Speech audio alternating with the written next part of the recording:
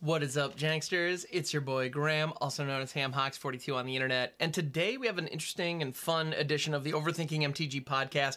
What I decided to do for this one is, recently I've actually been building more and more Commander decks. A lot of the time I've been spent over the last couple of days. Actually, since getting back from MagicCon Philadelphia, I've really learned the joy of Commander. Like, I already knew it. I had a bunch of decks already, and I love playing, but there was something about just digging through my boxes and finding like random cards and finding ways that they slot into decks. And I don't know, there's a new fire ignited for that. So I'm doing it a lot over the last few days, as you can imagine.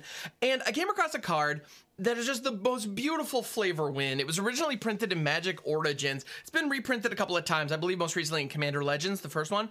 And it's Glintleaf Winnower. So this card is just really cool. I love this card from a design perspective. So it is a 4/3 Elf Warrior for 3 black. Not great on stats. It does have Menace, which is pretty great.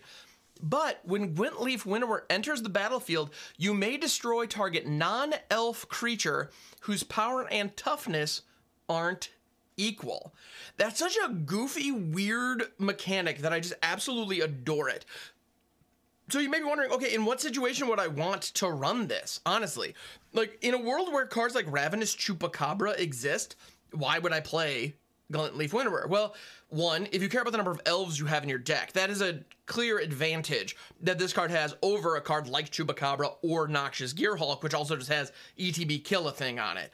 You know, so that's nice, but the limitations on the what you can kill is kind of massive because a lot of creatures throughout Magic's design, just throughout history, have had a symmetrical stat line. That's just super common. We all, like, you know, the 3/3 for 3 or the 2/2 for 2, like, some of them have become iconic just for being that, you know, they just are. And so, you know, it's not uncommon for creatures just to have, you know, equal power and toughness. So as a result, the number of eligible targets on any commander battlefield for Glintleaf Winnower are probably going to be low. So when do you want to put this? It's like, well, as a deep cut in some Golgari elf decks, it's not bad. But to be honest, in most decks, I would rather not run this. So why the heck am I talking about it? Like, why is this a card that I felt like I needed to bring up today? Well, I love the flavor of this card. So the Elves of Lorwyn, which is where this takes place. Glintleaf is, I believe, the forest on Lorwyn. And the Elves of Lorwyn have this kind of perverse notion of beauty. And they seem very fixated on the notion of keeping things perfect as they see it. Actually, now that I'm thinking about it, I can draw a pretty clear parallel between the Elves of Lorwyn and the Eldrazi, not the Eldrazi, sorry, the Phyrexians, now that I'm thinking about it. Their notion of perfection being correct and other things must be destroyed. Now, in the case of the Phyrexians, they want to they want to assimilate. They want to create, they want to take beings that are not perfect and make them perfect and have them join the ranks of Phyrexia and meet their vision of perfection. With the Elves of Lorwyn, they want to destroy them, and so eliminate them, and they refer to them as eye blights. So if you're a non-elf, you are a blight upon my eyes. You are disgusting because you are not one of us. Therefore, you must be destroyed. This is possibly an oversimplification.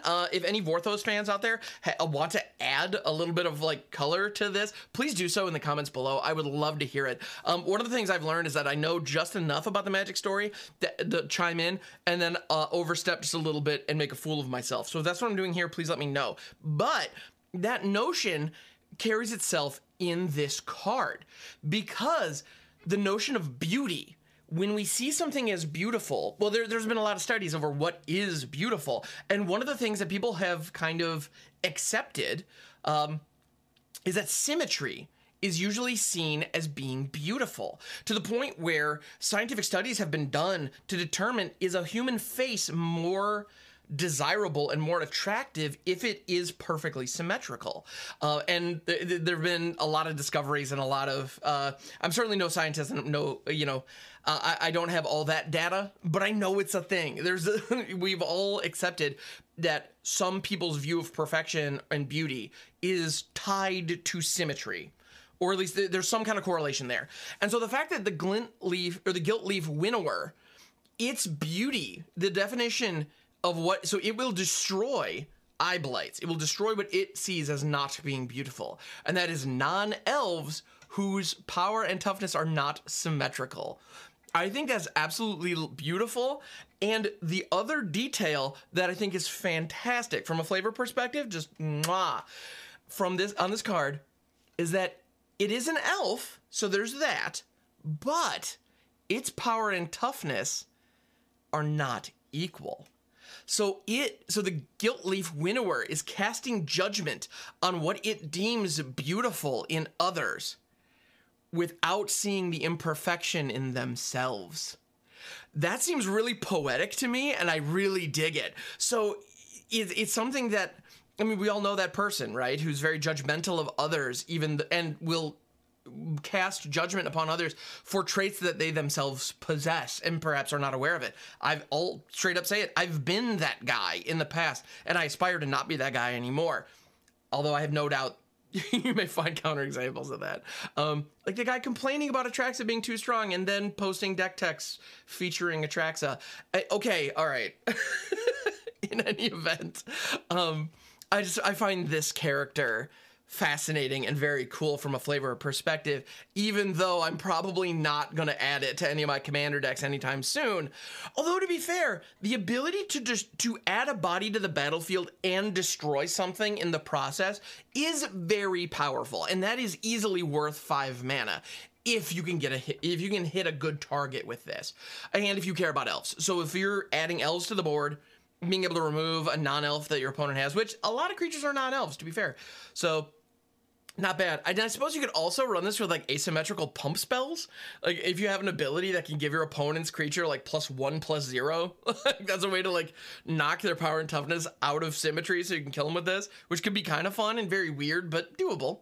Anyway, I think this card's cool. And it gets me thinking in a neat way, so I thought I would share it with all of you. So thank you so much for checking out this video if you're here on the YouTube, or this is also available as an audio podcast called Overthinking MTG, available anywhere you get your podcast. So thank you so much for checking out the video. I appreciate it. Please interact in any ways, comments, reviews, likes, subscribes, all those things. It really helps a lot. Y'all know how this works. It's content on the internet. So thank you, and I'll catch you on the next one.